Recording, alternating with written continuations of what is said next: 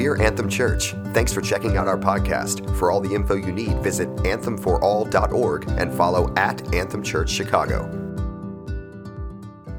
Hebrews 12, if you want to turn in your Bibles to Hebrews 12, we're not going to get there right away, but that's essentially where we're going to camp out towards the second half of my sermon. So if you want to start making your way towards Hebrews 12, a leisurely kind of adventure through the Word, we'll get there eventually, but that's where we are going to land. So Father, we thank you for this time already. We are desperate for your presence. We are hungry for your Word, Lord God, hungry for you to speak, hungry for you to minister as you already have, Lord God. We just love, Lord God, those words that have already come of the fact that you see us, Lord God, and the fact, Jesus, that you are fighting on our behalf. The battle belongs to you, Lord God. Thank you that our faith journey is not resting on our imperfect faith, but it is achieved by your perfect faith, Jesus. And we thank you for that. And I pray, Lord, as we get into the Word this morning, that you would strengthen, that you would encourage, that you would impart, that you would minister, that you would release your presence, your grace upon us. Even now, Lord, we want to just open our hearts and kind of tune our hearts into you. Not into the things that I'm necessarily saying about, but Lord, the things that you might be saying through me. We want to tune our hearts and our minds and our thoughts to you, Jesus. Come and have your way, we pray. In Jesus' name, amen. I came across this outstanding quote by Mark Twain. Mark Twain has some absolute zingers, but this, I think, is my absolute favorite. He says this: when I was a boy of 12, my father was so ignorant, I could how much the old man had learnt in 7 years. Absolutely love that quote. And I remember when Bex and Hannah were 14, 15, kind of new into high school. I'm beginning to see a little bit in Cade, who is still a year or so off, but the occasional glint in my girl's eyes, the occasional tone of voice, the occasional or the apparent, and I'll give them the benefit of the doubt, the apparent lack of not wanting to learn anything from me, or because they sense that they know it all at that age, and the occasional defiant comment where they would say, "Dad, I've got this. I know exactly what's going on." But we know that they didn't know what was going on, did they? And neither did you. This is not unique to my girls by any stretch. Every single one of us who were 14, 15 at some stage, when we get into high school, we think we absolutely know it all. And but we realize the older we get, I'm sure this is true for you, the older we get, the more we realize how little we actually know. And so now that the girls are in their 20s, what I hear from them now is not, "Dad, I know, I've got this," but I actually hear, "Dad, you're so wise." And it makes me realize that I've probably learned a lot over the last 7 years or so. Our knowledge might be finite, but God's is anything but. God is not just knowledgeable, He is all-knowing. The extent of what God knows is not just vast, it is limitlessly and immeasurably so. He knows because he knows not because He has learnt all things, but because He is their origin.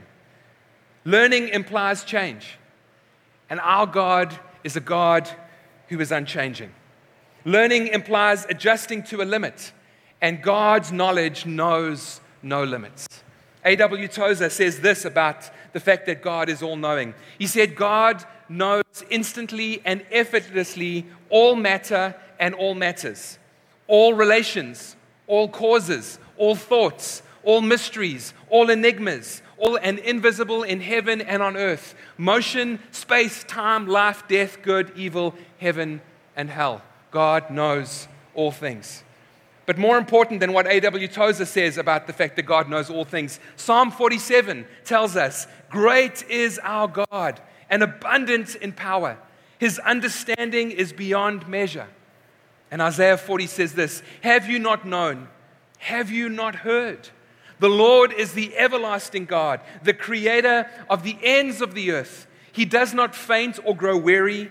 His understanding is unsearchable." God is omniscient.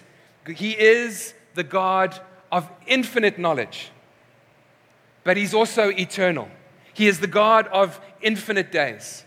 I find it fascinating that two people from different generations, typically 25 to 30 years apart, can look at the same set of circumstances and react completely differently just because they have been raised up in a different generation.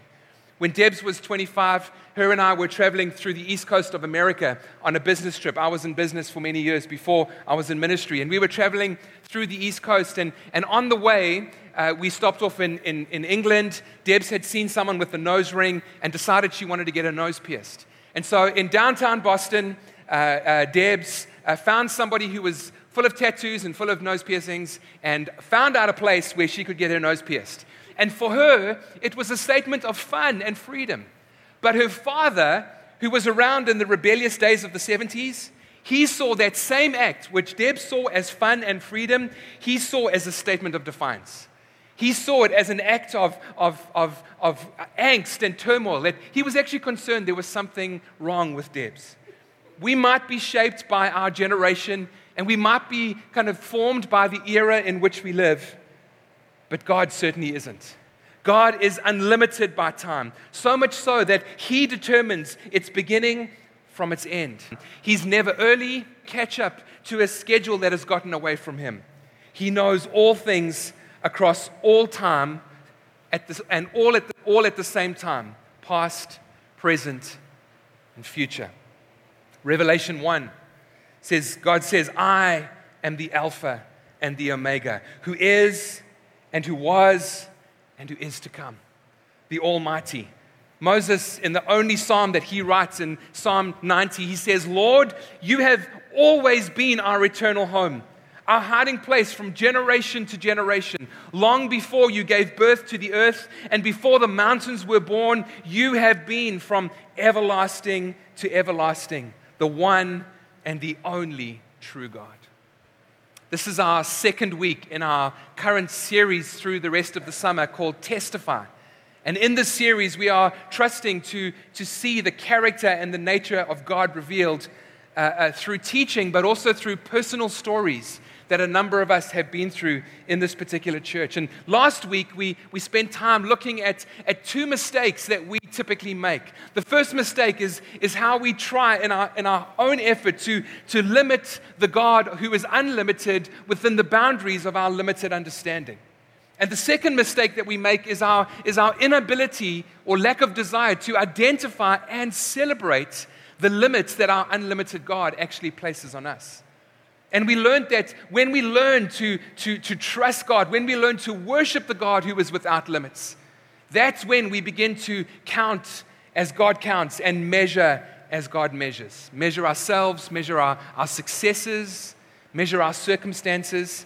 And when we measure like God measures, we can say, like David did in Psalm 16, the boundary lines, God's limits, God's boundary lines have surely fallen for me in pleasant places.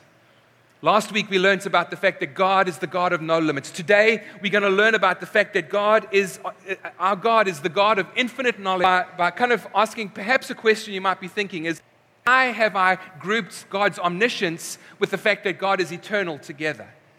And the reason I've done that is because I would suggest that knowledge and time are two things that we are perhaps desperate to control most. Knowledge and time are two things that we are desperate to control most. I would say that we struggle at times with the limits of our understanding and the reality of being bound by time. And I think it's partly because of the constant questions that people, that culture, that society, and eventually we ourselves begin to ask. Questions that are defined by words like when and how. When speaks to time, how speaks to knowledge.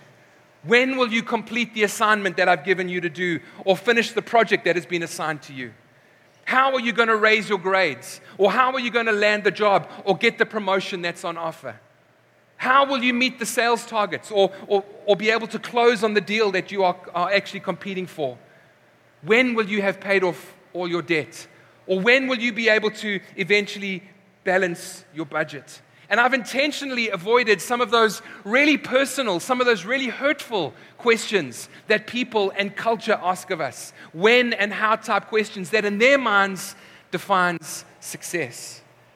I think because we are constantly asked questions, when and how type questions by others, we eventually begin to ask when and how type questions of ourselves. When will I eventually earn enough? When will I eventually know enough? When will I eventually have done enough in order to be accepted and to fit in? Or how can I overcome my lack of, and you can insert any resource that you don't have or any accomplishment that you haven't earned. When will I, or how can I overcome my lack of resource or achievements in order to be accepted and used by God? And a question that I struggle with so often, and I think our culture struggles with so often, is the ultimate question, and when we go after that, let me tell you, the only possible outcome is fear. Fear that we will never attain enough, whatever enough is. And if we somehow do attain it, fear that we can't sustain it. I think these constant when and how type questions that we are bombarded with by culture and ourselves eventually begin to bleed into our relationship with God. And we start to ask questions like, when will God come good on His word? Or how can God ever redeem or rescue this particular situation that I'm in? Or even a little bit more, perhaps a bit more personal, how could God ever use someone like me? And I think there are endless variations of when and how type questions that impact and dilute the intimacy that God wants to have with us. The writer in the book of Ecclesiastes in chapter 3 says that God has assigned a time for everything and a season for every activity under the sun. And then the writer goes on to list a variety of activities that we will typically find ourselves doing. He goes on to say, a time to be born and a time to die, a time to plant and a time to uproot, a time to kill and a time to heal, a time to tear down and a time to build up. And the writer continues for 7 verses listing these various activities that you and I are involved in. I don't think it's a stretch at all. I don't think we have any trouble agreeing that God has, or that there is an assigned time or an assigned kind of schedule, as it were, or an assigned time for everything. But I think the challenge is that every single one of us have very strong opinions as to when those things should be outworked. The time to die is surely at the end of a full and fruitful life, not a moment before. The time to heal is any time anyone is sick. The time to be silent is after I have spoken my mind and had my say. For peace is after we agree that things are going according to my plan. I think you'd have to agree that our hope, and I think it's actually more than our hope, it's actually our expectation, is that God would make everything beautiful in our time, not in His. We want to control when. We want to control when things are going to happen. We want outcomes that are according to our time, and we want outcomes that are according to our understanding. David writes in Psalm 46, verse 10, he says, "Be still and know that I am God."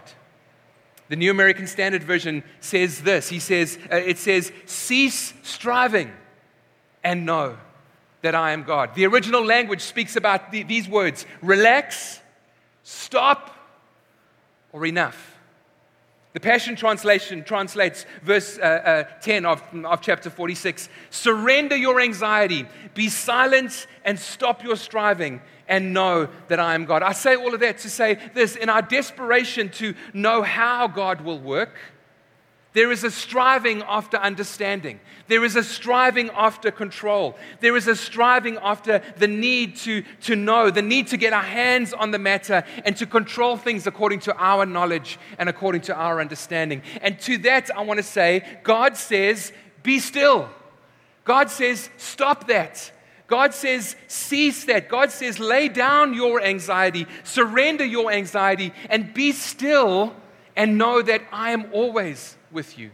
Irrespective of what you're going through, irrespective of what the devil is throwing at you, irrespective of what people might be saying about you, God says, my word is the final word. Be still and know. The one thing we have to know above all things is that God is God. Be still and know that I am God. We don't know everything. And we can't control what happens tomorrow and when God is going to come through. But God, the God that we worship, the God who declares things that are not as though they were, the God of the impossible, as Matt shared a little bit earlier, the God whose word does not come back to him void without having achieved the purpose for which he sent it. God does not have limits on his knowledge. And God does not have limits and he's not bounded by time. God alone knows when. And God alone knows how, which frees us up from having to answer those questions. And it enables us to then be able to focus on what we should be focused on. Not how and when, but who. As in, who is the one that is speaking these promises? And what? As in, what is God declaring over my life? What is God saying into the particular context that I am struggling with? Did Abraham have any say when Isaac would be born? Or when the descendants, as numerous as the stars in the sky, would be born? No. But you see, Abraham is remembered forever as the one who believes, as one who believed the one who spoke those promises into being. Did Moses know how Israel would cross the Red Sea? No. But he reminded the Israelites what God said. He said to them, remember, God said, I will fight on your behalf and deliver you from underneath the hand of Pharaoh. Did David have any understanding how God could ever forgive him for having sex with Bathsheba and killing her husband in order to cover it up? No, he didn't. But he knew what God was asking. A broken spirit and a contrite heart. Did the woman with the issue of bleeding know how or when she could ever be healed? No, but she knew whose garment to reach out and to touch. And did Peter know how to walk on water? No, but he knew the one who called him. I think you would all agree, worry about today, and with no missed opportunities. And today, no anxiety, and tomorrow, no uncertainty. He was and is to come, and knows all that there is to know. So just like Abraham, and just like Moses, and just like David, we might not know how God is going to work or when God is going to fulfill his promise, but we do know who. We do know the God who is of infinite days. John chapter 17 says eternal life or life to the full means to know and to experience the only true God and to know and experience Jesus Christ, the Son whom he sent. We know the God of infinite days and we know the God of infinite knowledge. Psalm 119 says, because, Lord, you know all things, your word guides me in my choices and decisions and makes my pathway clear.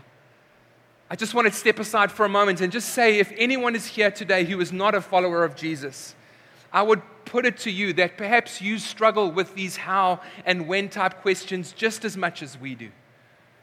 Perhaps you ask questions like, how could God ever accept me?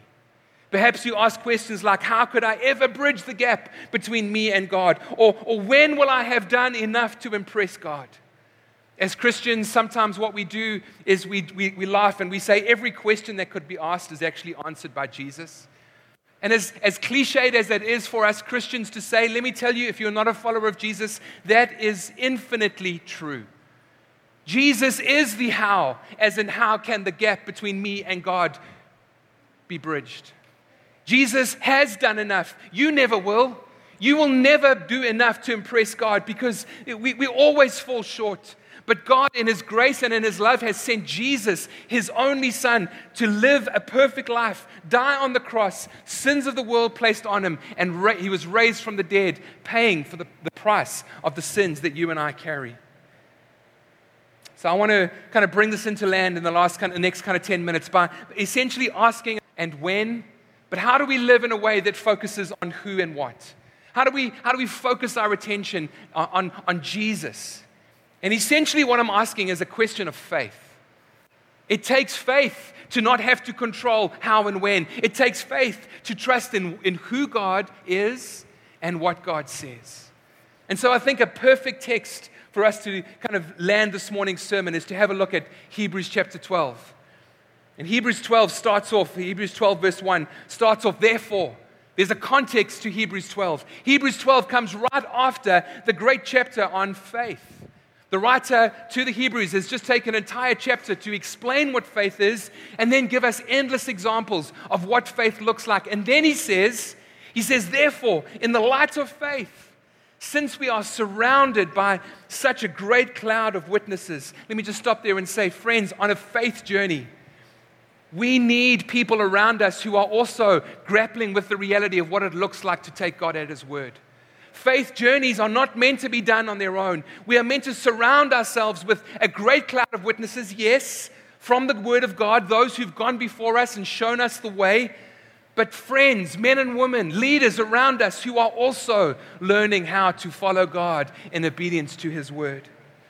Let us throw off everything that hinders and the sin that so easily entangles, and let us run with perseverance. Friends, the faith journey that you and I are called to run is a faith journey of perseverance. I want to exhort you, don't give up. Don't give up on the promises. Just because God hasn't revealed to you when or how, don't give up on the things that He has spoken over you. Let us run with perseverance the race marked out for us. I love that. God's unique promises. Faith is beautifully common to every single follower of Jesus, and it is wonderfully unique to every single one of us because God's promises are unique for each of us.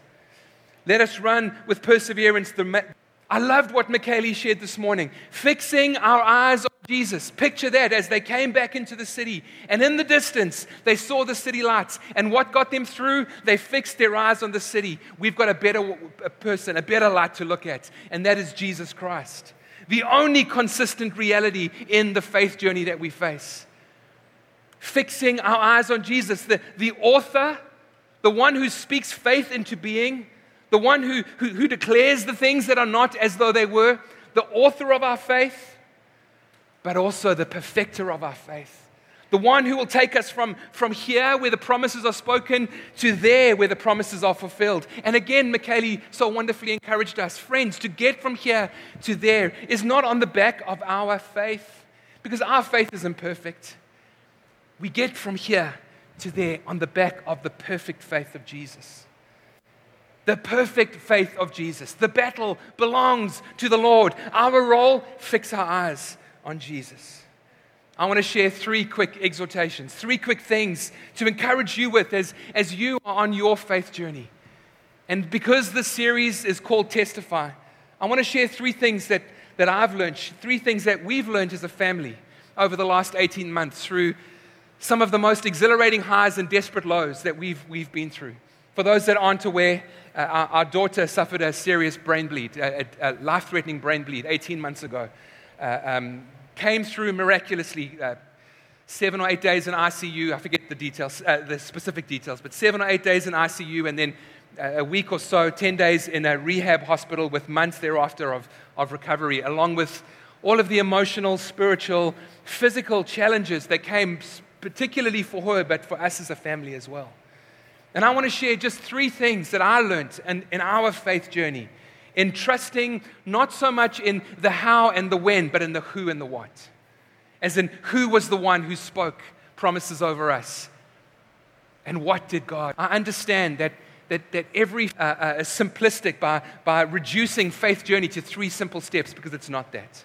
It's far more nuanced. Listening to God, hearing His voice, standing firm on His promises, throwing off disappointment of questions that haven't yet been answered, learning to persevere and run the race marked out for us. The struggle at times of fixing our eyes on Jesus. I want to say, friends, it's far more nuanced than these 3 things. But I hope these 3 things will encourage each of us as we are on our faith journey with God. Firstly, I want to say, let go of the past. Let go of the past. The writer in Hebrews says, throw off everything that hinders and holds us back, every wound that has pierced us, and the sin that so easily that we fall into. We cannot allow the what-ifs to plague us and to hold us back. There are what-ifs associated with sin and shame from the past. There are regrets associated with sin and shame from the past. There's a beautiful verse in John chapter 10, which is the passage where Jesus calls himself the great shepherd. And he says this in John chapter 10. He says, I know my sheep. And at first glance, you might kind of look over that and not really understand the gravity of what Jesus is saying. The word know means to know through experience. Most times, almost every single time in the New Testament, the word know is used in relation to our knowledge of Jesus. But this time, Jesus is saying, I know my sheep. The God who is all-knowing knows the fullness and the extent of every single one of us. And it's not always good. Jesus knows our sheepness. Jesus knows the full extent of our at times when we butt up against his will and we refuse to follow his way. But here's the amazing thing. Jesus says, I know my sheep. He knows the extent of our depravity, but yet he still chooses to lay his life down for us. That's how valuable you are. He doesn't look upon you with shame. And I want to say, neither should you look upon your past with shame. That has been broken at the cross. The same power that raised Jesus from the dead is the power that is able to break any cycle of sin or guilt or shame or struggle from the past. God wants to break us free from that. We need to be free from the what-ifs associated with sin and shame, and we need to be free from the what-ifs associated with change. What if things were the way they used to be? If you struggled with that, perhaps, it's okay to grieve the passing of happy seasons. But I want to say, I don't think it's right to resent their loss. I struggled with this about 6 months into the journey, the faith journey that we were on as a family. I remember just crying out to the Lord, Lord, what if this didn't happen? Why did this have to happen? And as a family, we all were like, we just wish we could go back to January before Hannah had her brain bleed. And I felt God arrest my heart, and I felt him say that we cannot always be wishing, what if this didn't happen? Because we were missing out on the reality of what God was doing in the moment. Yes, it was difficult. I wouldn't wish that upon my worst enemy, but God was doing a beautiful thing in his time. The first thing I want to encourage you with is let go of the past. Secondly, don't worry about tomorrow. Don't worry about tomorrow. The what-ifs of tomorrow can plague us just as much as the what-ifs of today. And to that, Hebrews 12 says that there is a race that is marked out for us.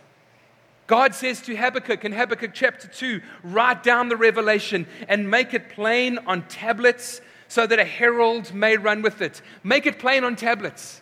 I know in those days, just allow me a little bit of poetic license, I know they didn't have pencils and paper back in those days.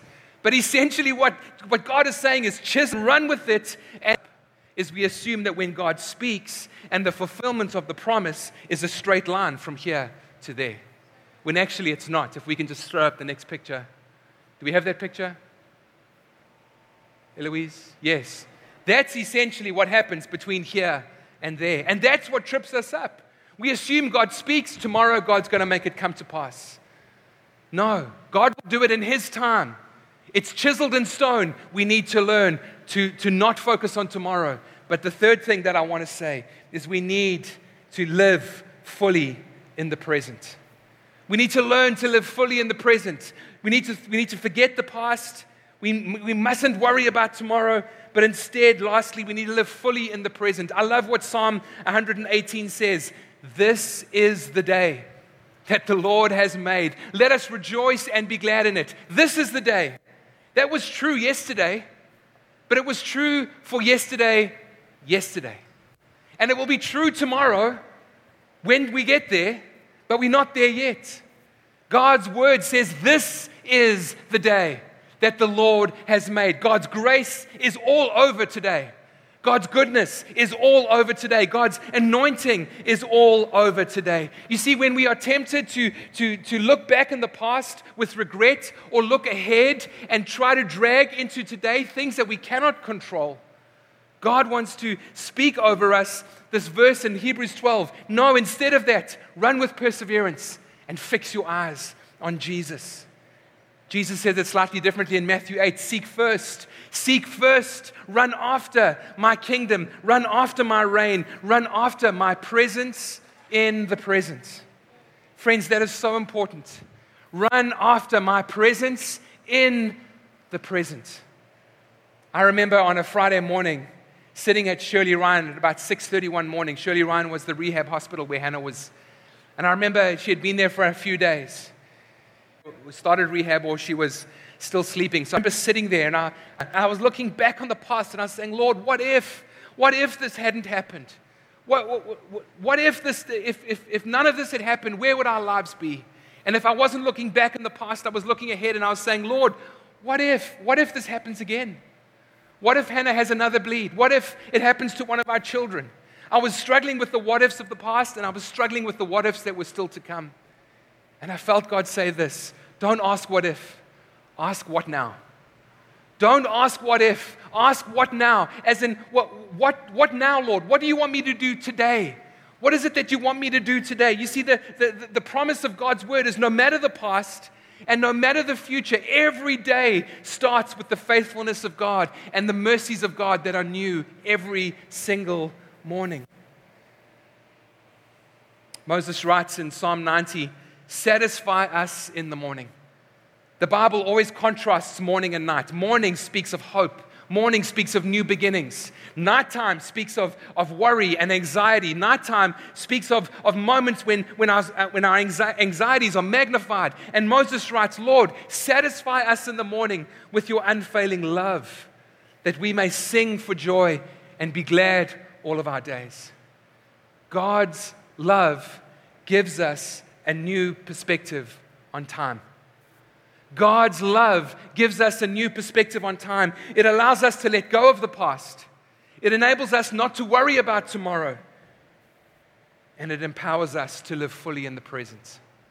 Paul writes in 2 Corinthians 4, and we're going to be finished right now. Paul writes in 2 Corinthians 6. He says, outwardly we are wasting away, yet inwardly we are being renewed day by day. Essentially what he's saying is we might be getting older and older externally, but if we are filled with the love of Jesus, even though we are getting older and older externally, internally, spiritually, within our hearts, we are actually becoming, not physically, I wish it was, but internally, spiritually. You see, if we are filled with the love of Jesus, we are not associated with the cynicism and skepticism that comes with maturity.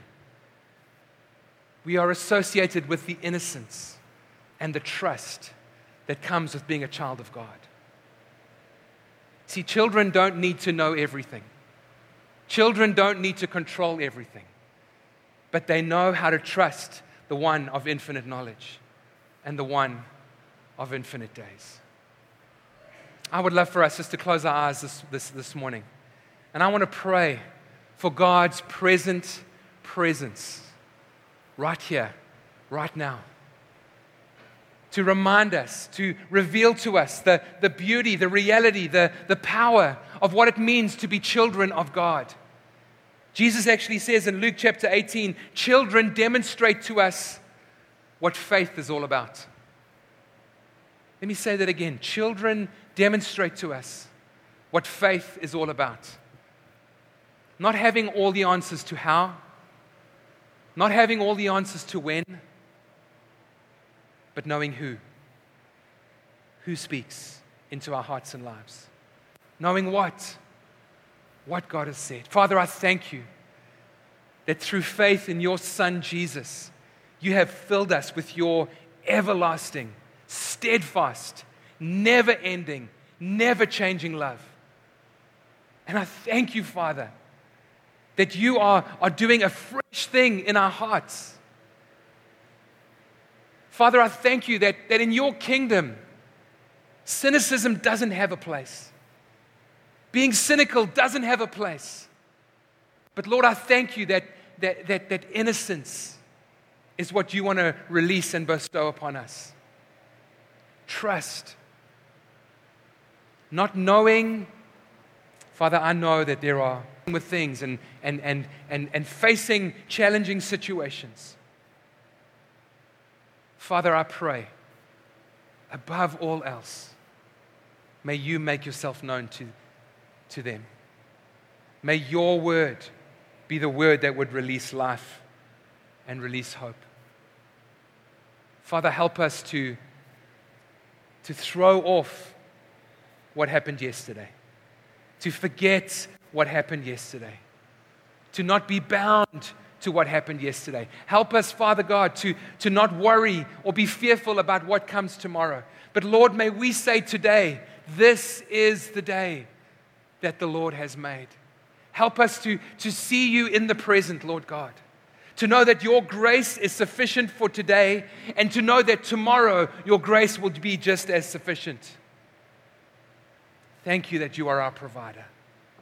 We love you. Holy Spirit, release the grace of God upon us. I pray and ask this in Jesus' name. Thank you, Lord. Thanks again for listening. To stay up to date, follow at Anthem Church Chicago and visit us, anthemforall.org. Anthem Church, all of Jesus for everyone.